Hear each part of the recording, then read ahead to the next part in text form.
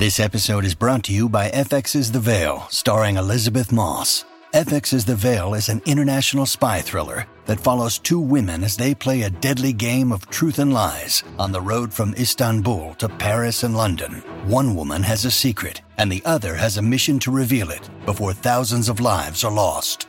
FX's The Veil, now streaming, only on Hulu. When you need mealtime inspiration, it's worth shopping Kroger, where you'll find over 30,000 mouth-watering choices that excite your inner foodie. And no matter what tasty choice you make, you'll enjoy our everyday low prices, plus extra ways to save, like digital coupons worth over $600 each week. You can also save up to $1 off per gallon at the pump with fuel points. More savings and more inspiring flavors make shopping Kroger worth it every time. Kroger, fresh for everyone. Fuel restrictions apply. Welcome to the New Books Network. Hello, and welcome back to the New Books Network. I'm your host, David Hamilton Golland, professor of history at Governors State University in the Chicago Southland. We're speaking with Patrick Roberts, associate professor and ACUE Distinguished Teaching Scholar in the Department of Leadership, Educational Psychology, and Foundations at Northern Illinois University. Today we're going back in time a few years to talk about a book he and Richard E. Stams published in 2010 with the University of Illinois Press, Give 'Em Soul, Richard. Patrick, welcome back to the New Books Network. Thanks very much, David. It's great to be here again. Tell me, who was Richard E. Stams? Well, Richard Stams was a legendary pioneer of Black radio in the 1950s. He's really got an extraordinary story that reaches back into his childhood in Memphis in the early part of the 20th century. And really just a remarkable figure in that he was involved with many cultural and political changes over the 20th century. I got to know him in 2000. I was the education director at the Museum of Broadcast Communications. And we did a program where we brought in Gilbert Williams, who was the author of a book, Legendary Pioneers of Black Radio.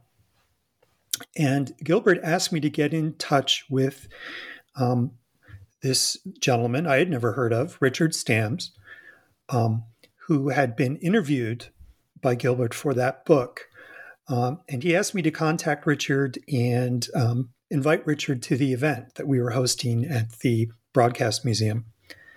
So I made the phone call, found the number, made the phone call, and on the other end of the phone was this remarkable man, Richard, who kept telling me that he was a living legend.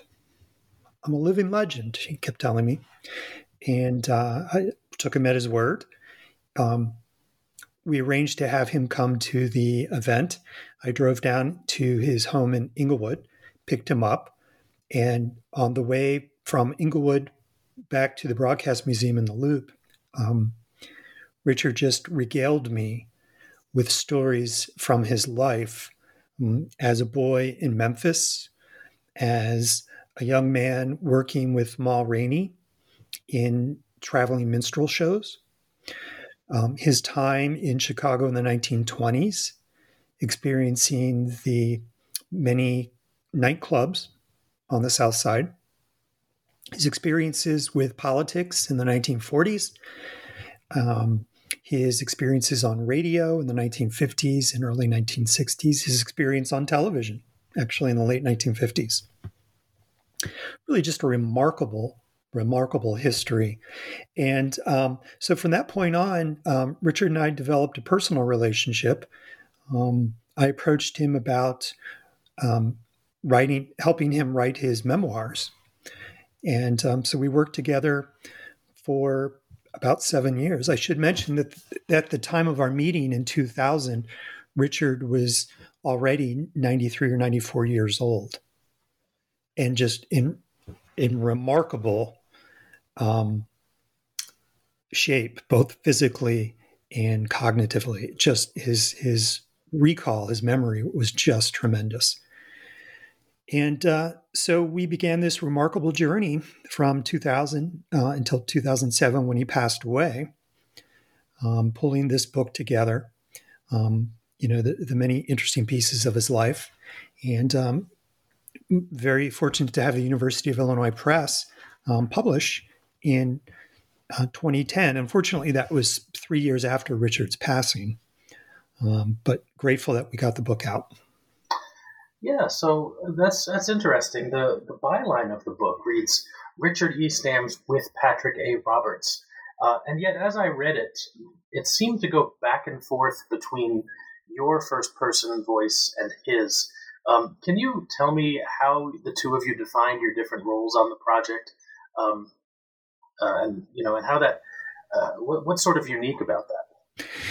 Absolutely, it's always a tricky thing to help someone write their memoirs. One of the goals is obviously to, provide the necessary guidance and editing and so forth that brings together into a coherent whole what are often scattered memories, various points, right? And it was absolutely important to me to honor Richard's very unique voice. Just a wonderful way of speaking and speaking in ways that were very powerful for the points that he was trying to make.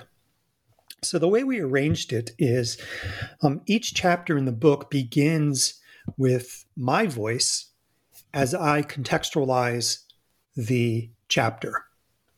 I mention important dates. I try to provide some larger cultural, historical context. And then we move into Richard's storytelling, in essence, him telling the stories of the particular period that chapter is dealing with. So Richard didn't always have the dates, the exact dates. The events of his life were richly varied.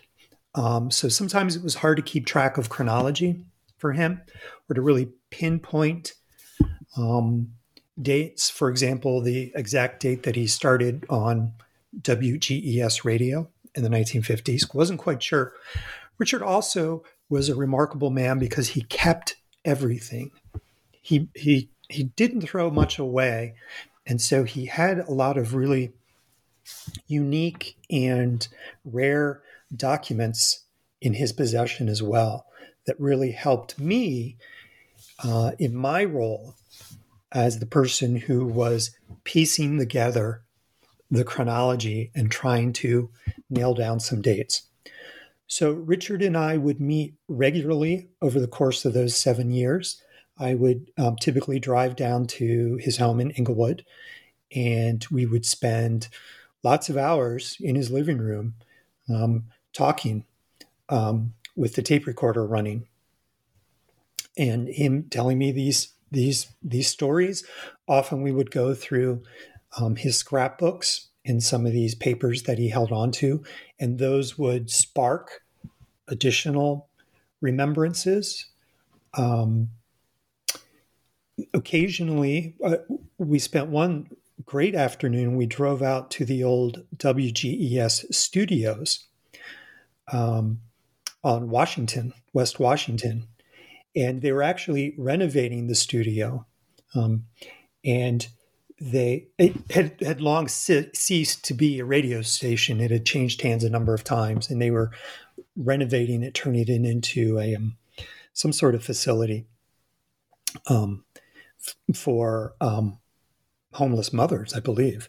Anyway, the folks renovating the building very graciously invited us in, and Richard toured the old WGES studios, and that really sparked some wonderful reminiscences. So that's how we operated. I took a trip to Memphis one time to do some research in the Shelby County archives, particularly related to Richard's birth. It occasionally was sometimes difficult to separate out fact from fiction. Part of Richard's personality, his very strong personality, was when he got on radio in the 1950s, there was some self-mythologizing going on as well, as he created a radio persona. And as one can expect, and again, I worked with him until he was 101 years old. And sometimes it got a little fuzzy as to what was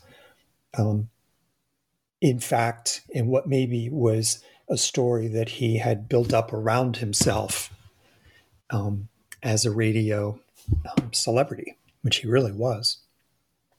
Yeah, I'm glad you went in that direction, because I was actually going to ask you that. And so it sounds like some of these chapters, or a lot of these chapters, are your transcriptions of recordings of him telling you stories. Is that accurate? That is accurate, yes. So the part of the chapter that is in his voice is absolutely his voice. Those are pretty direct transcriptions of the stories and that we got captured on tape. And so what I think is one of the great things about the book, I think, is that his personality really shines through. And he didn't hold back. And so, some of the things he says, are strongly worded, to be sure. And he had lots of opinions about, the many people in his life. For example, Leonard Chess of Chess Records. For example, some of the other disc jockeys that he worked with at WGES, and so forth.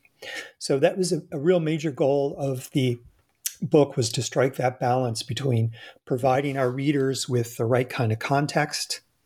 Okay, this is what was going on in Chicago in the 1920s, say, and then Richard's, voice in telling the stories. And I think those two things work really nicely together, because it gives our readers a real nice sense of really just how unique and pioneering, Richard's experiences were. Sure. So certainly while he was still alive and you were working together on the project, if there was anything in the recording that you couldn't quite make out for whatever reason, you could go back and ask him. But were there any moments after his death where you had to make an educated guess or a reasonable conclusion about something that wasn't quite clear in the recording? Yeah, that's a good question, and I can't think of anything specifically. It was definitely a challenge after his passing to, edit the tapes. I had to assume that the way I was editing them and piecing them together was in a way that he would approve of. I should mention that I worked very closely with Richard's daughter, Phyllis Stamps, who lived above him. And Phyllis and I, over the years, have grown very, very close. And she was just absolutely invaluable in helping facilitate, particularly in the early years, my relationship with Richard. And then Phyllis worked with me closely after his death as the book came together into final form.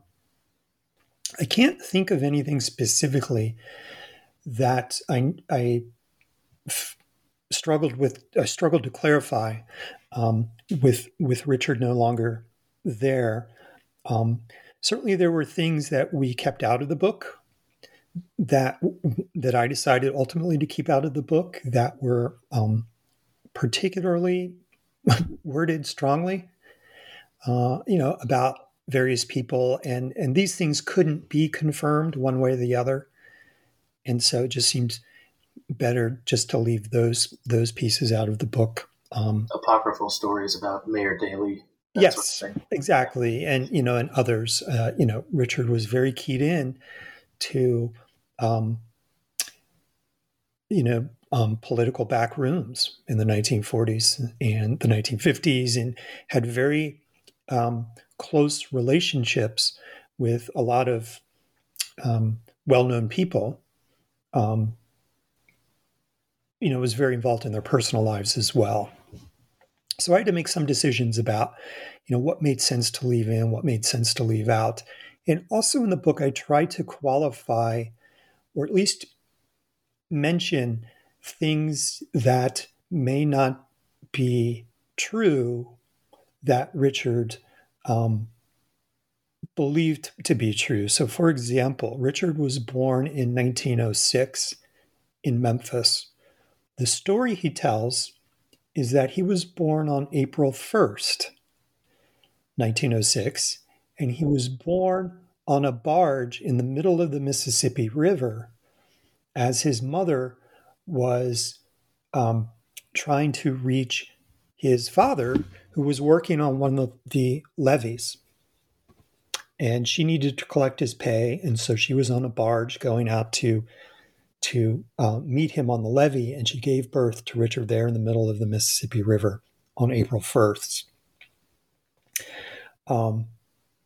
Now, Richard believed that story to be true. And when I questioned him about it, well, Richard, is that a true story or is that an embellishment? He didn't really care to be questioned about that. So in my introduction to that particular chapter, I sort of note that, this may be true, this may not be true. Other folks in his life doubted the veracity of that particular story. I did go to the Shelby County clerk's office in Memphis and looked up his birth in the records. He's listed there as Richard Stams, S-T-A-M-S. But interestingly enough, unlike all the other births that were registered, no specific date is given for him, which I found really interesting. So, did it happen that way? Did it not happen that way? I'm certainly not in a position to say, but I felt it important in writing the introduction to that chapter that, that be pointed out. Certainly it seemed to be true in Richard's mind. Even more interesting that it was a birth certificate without a date on it. I felt so. I thought so too. Which again leads me to believe that there probably is some truth to the story. Mm-hmm. Mm-hmm. And they had to figure out what side of the river, because was he legally born in Arkansas? Was he legally born in Tennessee? Exactly. Yeah. Now, so he claimed he was born on April 1st. Now, as everybody knows, April 1st is also April Fool's Day. Yes. So I can also imagine a scenario where when he was on radio, one of the things he really tried to do was emphasize his Southern roots on the radio, because he was appealing to radio listeners in Chicago who had migrated from the South. Mm-hmm. So he was building connections with them. So, he would emphasize his own roots that way. And I can see a scenario where Richard concocted the story, of being born on April 1st is a kind of April Fool's joke. But again, I don't know. And I tried to clarify that with him, and he was pretty adamant that was the truth. And one thing I learned very early is that, Richard, he didn't suffer fools lightly.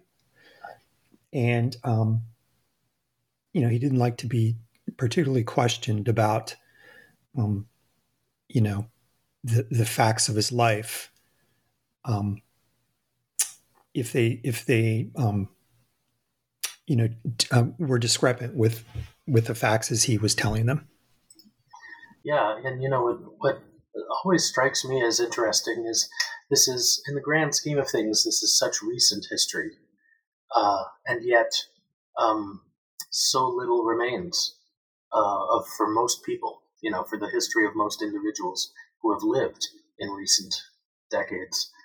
And then when you find a birth certificate without a date on it, and there's no other corroboration for the date of birth, let alone the story that he's repeating. and you just sort of have to do your best as a historian. Yeah, that's exactly right. And so I did try to do my best in corroborating a lot of the stuff, a lot of the things, but it's the balance, right? Because on the other hand, our histories are what we remember them to be. And in my work with Richard, I was always very confident that what he was telling me was exactly as how he remembered it. Mm-hmm. And he wasn't lying outright. Absolutely not. In no way, shape, or form.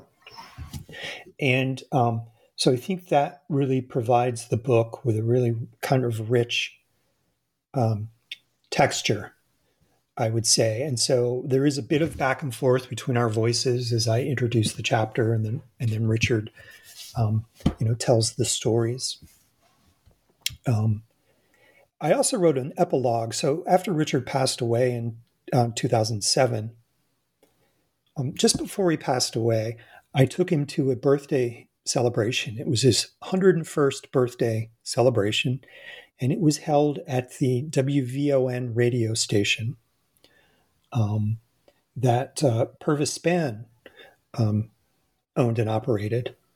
And Purvis Spann being also a legendary blues disc jockey who had been on WVON when Leonard Chess owned it in the 1960s. And I drove Richard, and it really was my last time having a really sort of personal interaction with Richard before he entered the hospital and then shortly thereafter passed away. And so I write about that in the epilogue and try to really capture who he was. And by that point, he wasn't sure if he was 101 or 102. I think he was ready to let go at that point. But up until the end, he was really committed to not only telling his story, but he was also committed to any kind of hustle that he thought would bring him the recognition that he felt he deserved, and I also feel he deserved. So really, if folks are interested in the book, I really hope they'll take the time to read the epilogue as well, because I think it offers up a very personal reminiscence of our relationship. And I like that you refer to a lot of the things he did as hustles. So I can ask you to tell the story of the sound truck, but you can either answer that, or let me just put it out there for you. If you'd like to find something else that's really neat or interesting, an interesting story from the book that you'd like to share with our listeners, that'd be great. Sure. Well, definitely we can start with the sound truck. And when I say hustle, what I mean by that is entrepreneurialism. Richard, from a very early age, was an entrepreneur who strove always to make money. And wasn't always easy to do as a Black man in America through much of the 20th century. And so by hustle he was looking for any opportunity he could to be successful in making money, in supporting himself and his family. So, for example, when he was a boy in Memphis, he shined shoes. He would dance on street corners. They would collect holly from the tops of tall trees. He and his friends would shimmy up the trees. This is rather dangerous, to collect the holly and then sell the holly at Christmas time. So always working, always looking for new opportunities. In the late 1940s, he had become, by that point, through his political involvement with the Democratic Party, he had been appointed by Adlai Stevenson, believe it or not, to be a factory inspector for the state of Illinois. So he would drive around the south side of Chicago and inspect, I say factories, places like dry cleaning establishments or manufacturing plants on the south side to make sure they were in compliance with whatever state regulations happened to be in force. And while doing this one day, he came across a man who had what he referred to as a sound truck. Basically, it's a rolling billboard with loudspeakers. And this gentleman would sell advertising for the billboards that were on either side of his.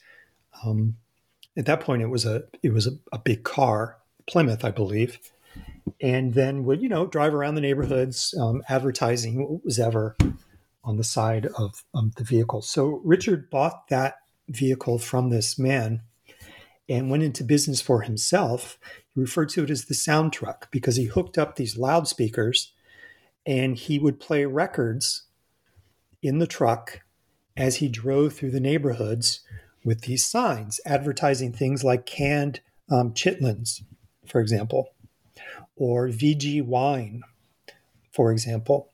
And he would play records.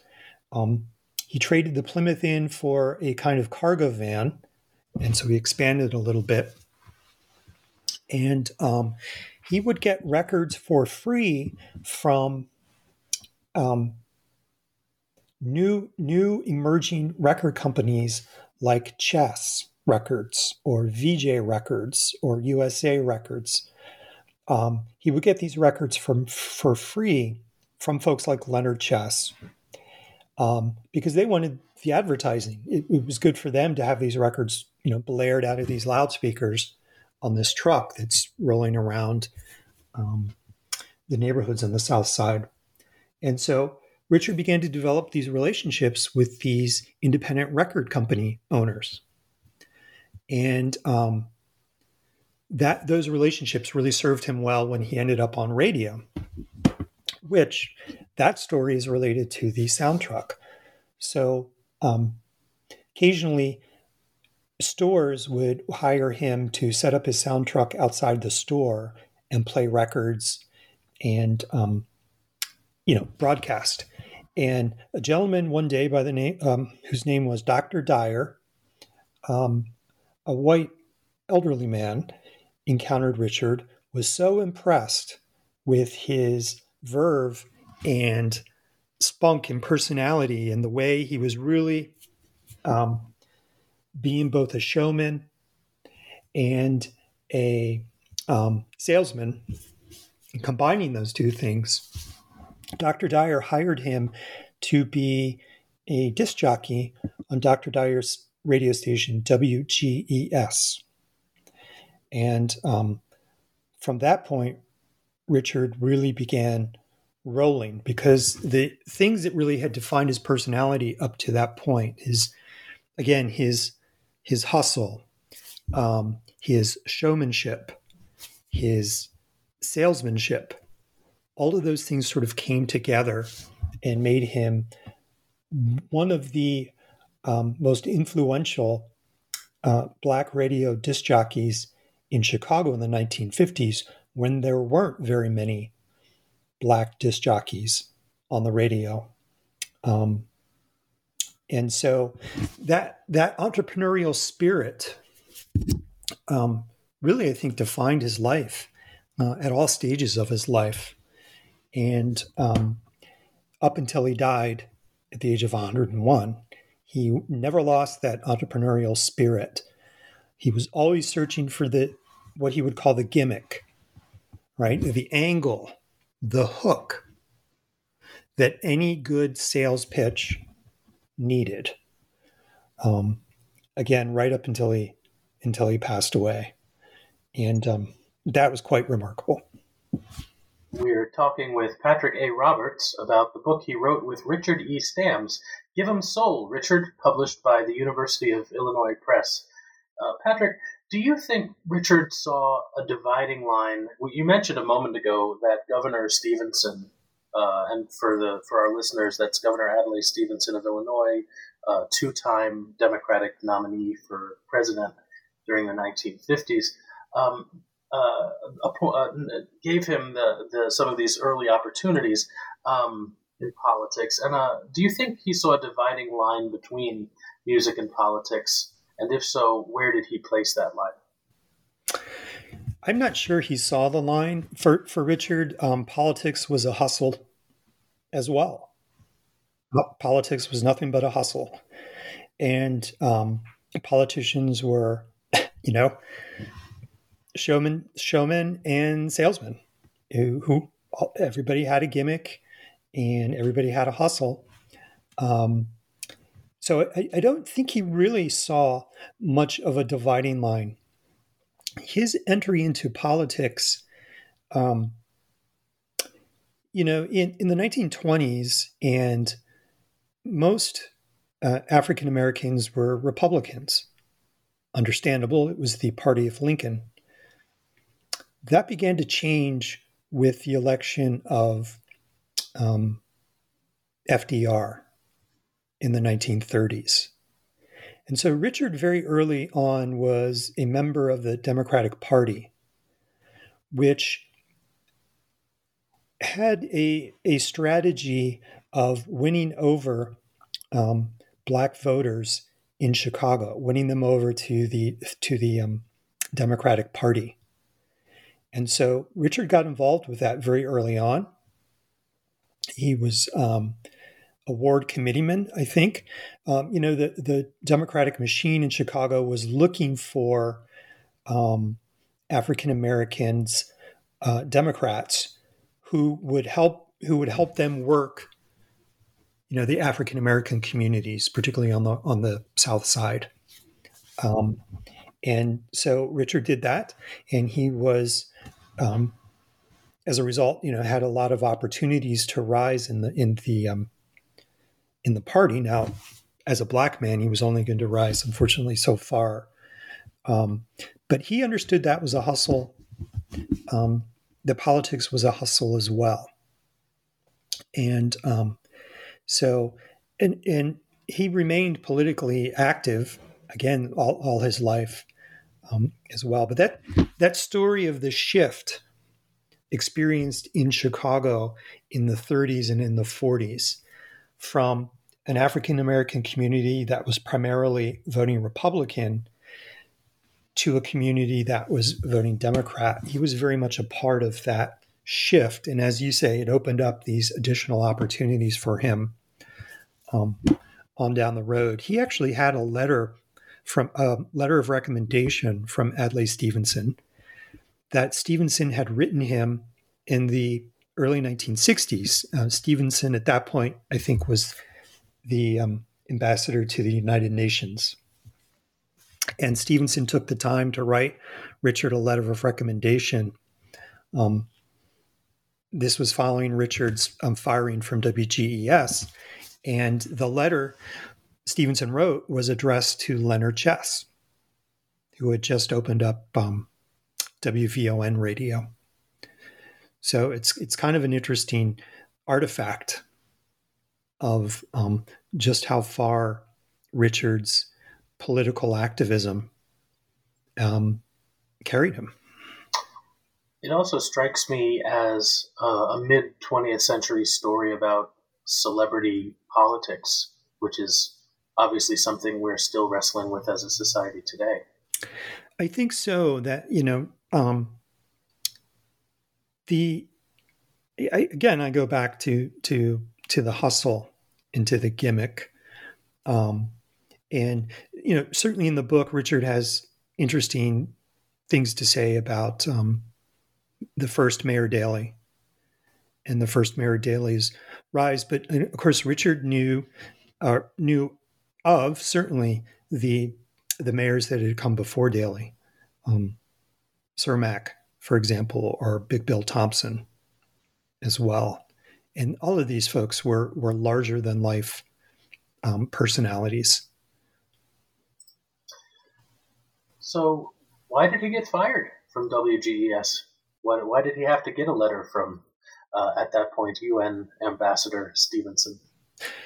Well, Dr. Dyer was old, and I guess he was no longer interested in running the radio station. So WGES was sold to a Texas-based corporation, the McGlendon Corporation. That happened in about 1962.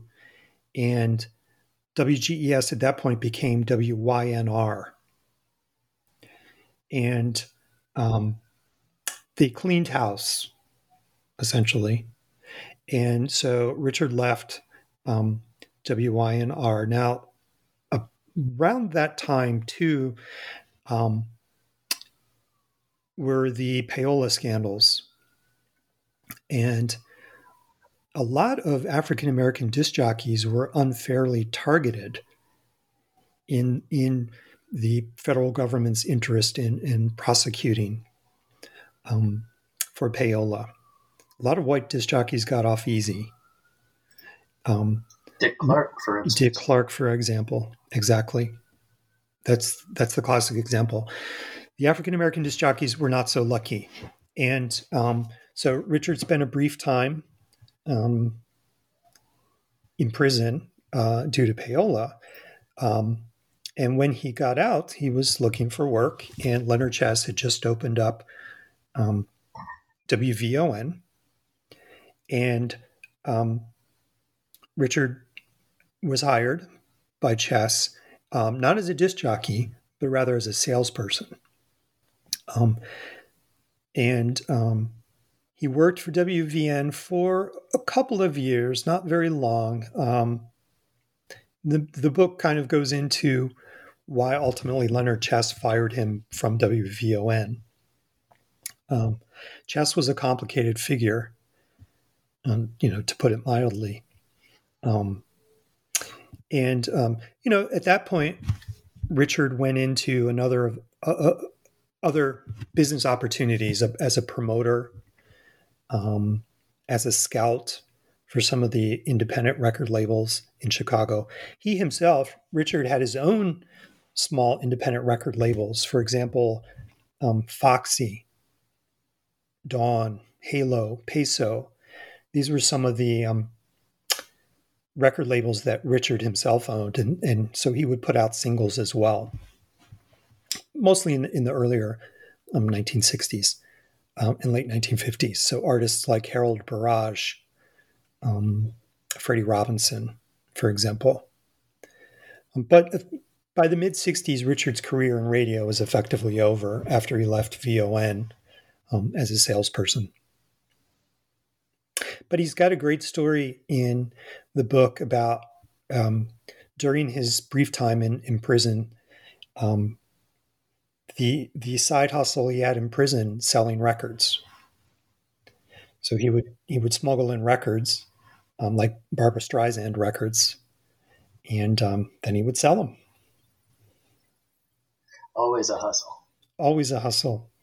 Always thinking. The man really had a genius for the gimmick, for the entrepreneurial angle. He really, really did. So, looking back, why do you think it's so important for people in Chicago today to know the story of Richard Stamps? Well, there's a continuity there. I think in many ways, Richard's history is the history of Chicago in the 20th century. He came to Chicago as part of the Great Migration of African Americans from the South to the North, looking for economic opportunity.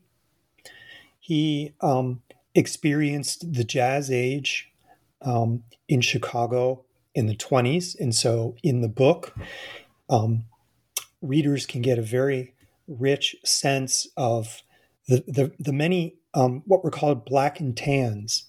These were nightclubs that admitted both whites and blacks, and on the South Side. So it's a wonderful portrait of what life was like in Chicago in the 1920s. And then I've spoken about his involvement with politics in the 30s and the 40s that really sort of captures that shift, that demographic shift that was occurring in Chicago at that time and how that was impacting politics. And then, of course, the post-World War II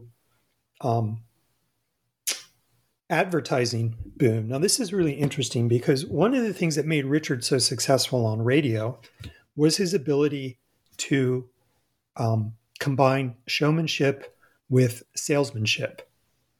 And he was able to do that at a time when national advertisers, beer makers or bread makers and so forth, or 7-Up, for example, which was his primary sponsor when he was on radio. On the very cover of the book, we have him with a bottle of 7-Up. Exactly. So these national advertising companies were looking to hire or sponsor African-American disc jockeys because they were beginning to understand the African-American community as a consumer market in its own right. And so they wanted spokespersons who could speak directly to African-American consumers as a targeted audience. And so Richard really sort of, it was kind of a perfect storm in a way because he really benefited from that, those demographic shifts. And of course, the post-World War II migration that added to the earlier Great Migration. So a lot of folks from the South now living in Chicago, and these were folks who had grown up on blues music in the South. And so they were eager to hear this on radio in the North. And of course, record companies like Chess were supplying that music. Disc jockeys like Richard Stams were playing that music. And then advertisers were benefiting because they would sponsor these African-American disc jockeys in order to reach the African-American consumer market. So in learning about Richard's history, one can really get a sense of Chicago's history and how things were changing in Chicago economically, politically, socially, and culturally. And Richard seems, really to be a part of all of that throughout. That's a great answer. I have to say there's a growing literature in recent years on the role of consumerism in the timing of the successes of the 20th century civil rights movement. And I think your book added to that. It's been a few years since your book was published, but I think it needs to be discovered by historians perhaps a bit more, and hopefully being here on New Books Network will help. Yeah, and so I would recommend the book Entrepreneurs of Profit and Pride by Mark Newman, which is it's older than my book even, but still out there. And it's a good book too that tries to capture this history in a broader kind of way. I want to mention that so Richard began on WGES probably in about 1955, at least full time. And in early 1956, he was approached to develop and star in his own television program on Channel 7, WBKB. Now, this is really extraordinary because there were virtually no African Americans who had their own programs on television, locally or network or otherwise. I mean, Amos and Andy was still on the airwaves, wasn't it? Yes, but these weren't talk shows. These weren't shows that were Those were shows, of course. Amos and Andy was I guess, an early sitcom, a comedy, and of course the joke played on a lot of stereotypes. Yes. Right. But the joke was on them, but this would be the opposite. Exactly.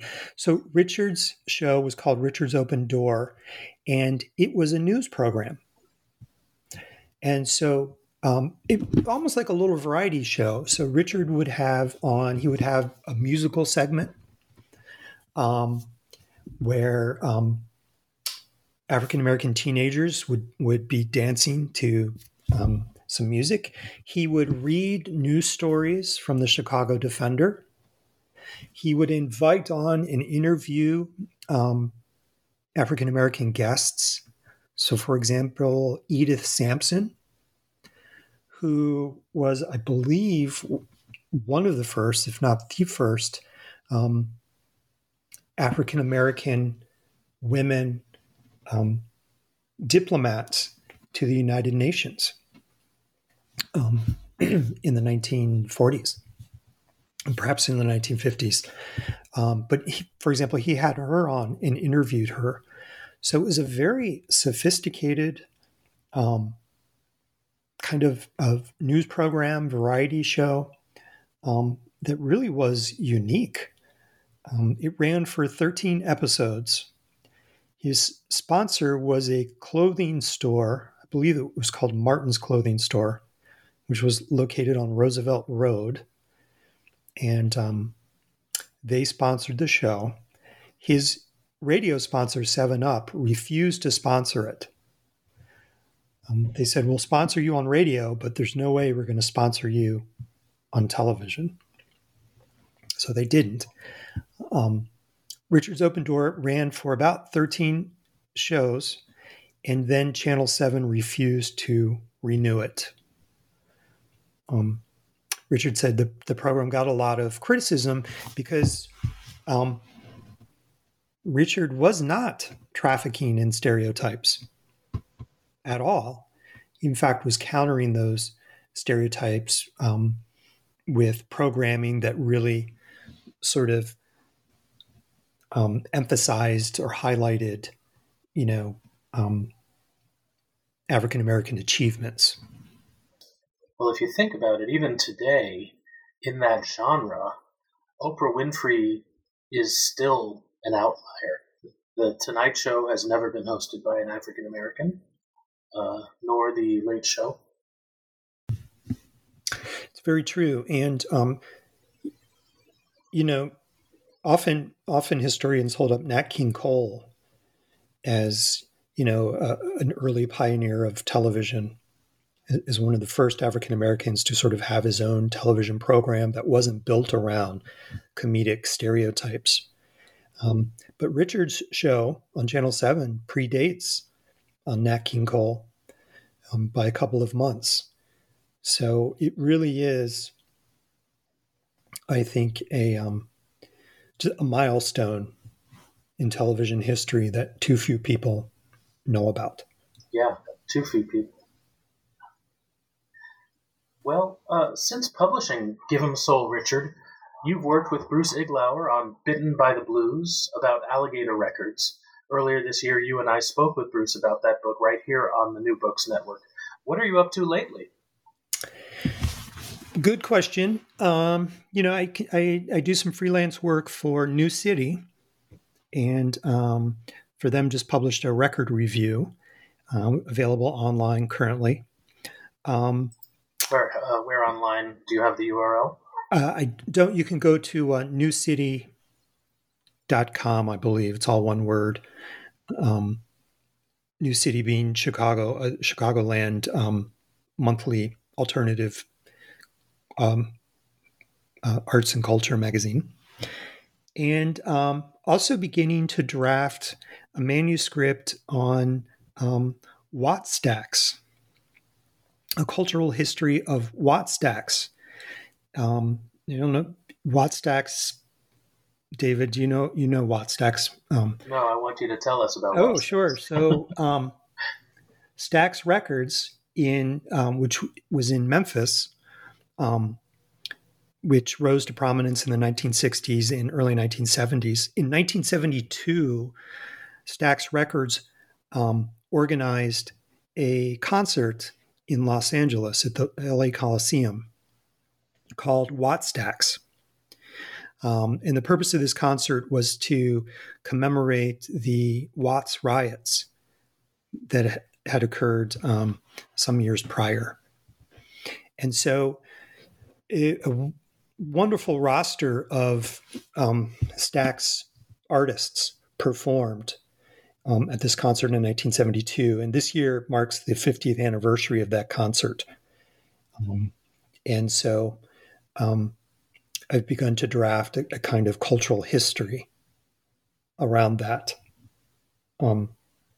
Just looking at some of the musicians, some of the songs they performed, but also the historical and political contexts, around that concert and some of the personalities. For example, Jesse Jackson, who was there and delivered some really powerful speeches. So in the music world, that's kind of the project I'm beginning to work on.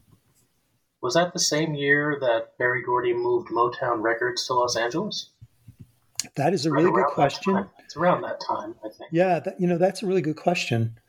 We can look it up. And we'll have to look it up, yeah. And of course, as you were describing it, I was thinking of Questlove's recent documentary, Summer of Soul. And of course, our listeners can probably already have watched it on Hulu. It's an absolutely wonderful documentary. Yeah, agreed. And there is a film, a Wattstax film, that if listeners haven't had an opportunity to see, I really highly recommend it. So this is spelled WATTS, as in the neighborhood in South Central Los Angeles, and then STAX, as in Stax Records. Exactly. Very good. The book is Give 'Em Soul, Richard, by Richard E. Stams and Patrick A. Roberts, published by the University of Illinois Press. Professor Roberts, thank you again for speaking with us today on the New Books Network. Hey, David, thank you very much. I really enjoy talking about Richard, and there's a lot we didn't get to just because it's just so rich. And so I encourage listeners, if they're interested in any of this and really learning about just a remarkable journey through the 20th century, I encourage them to check out the book. Me too. Thanks again, and thanks to everyone for listening.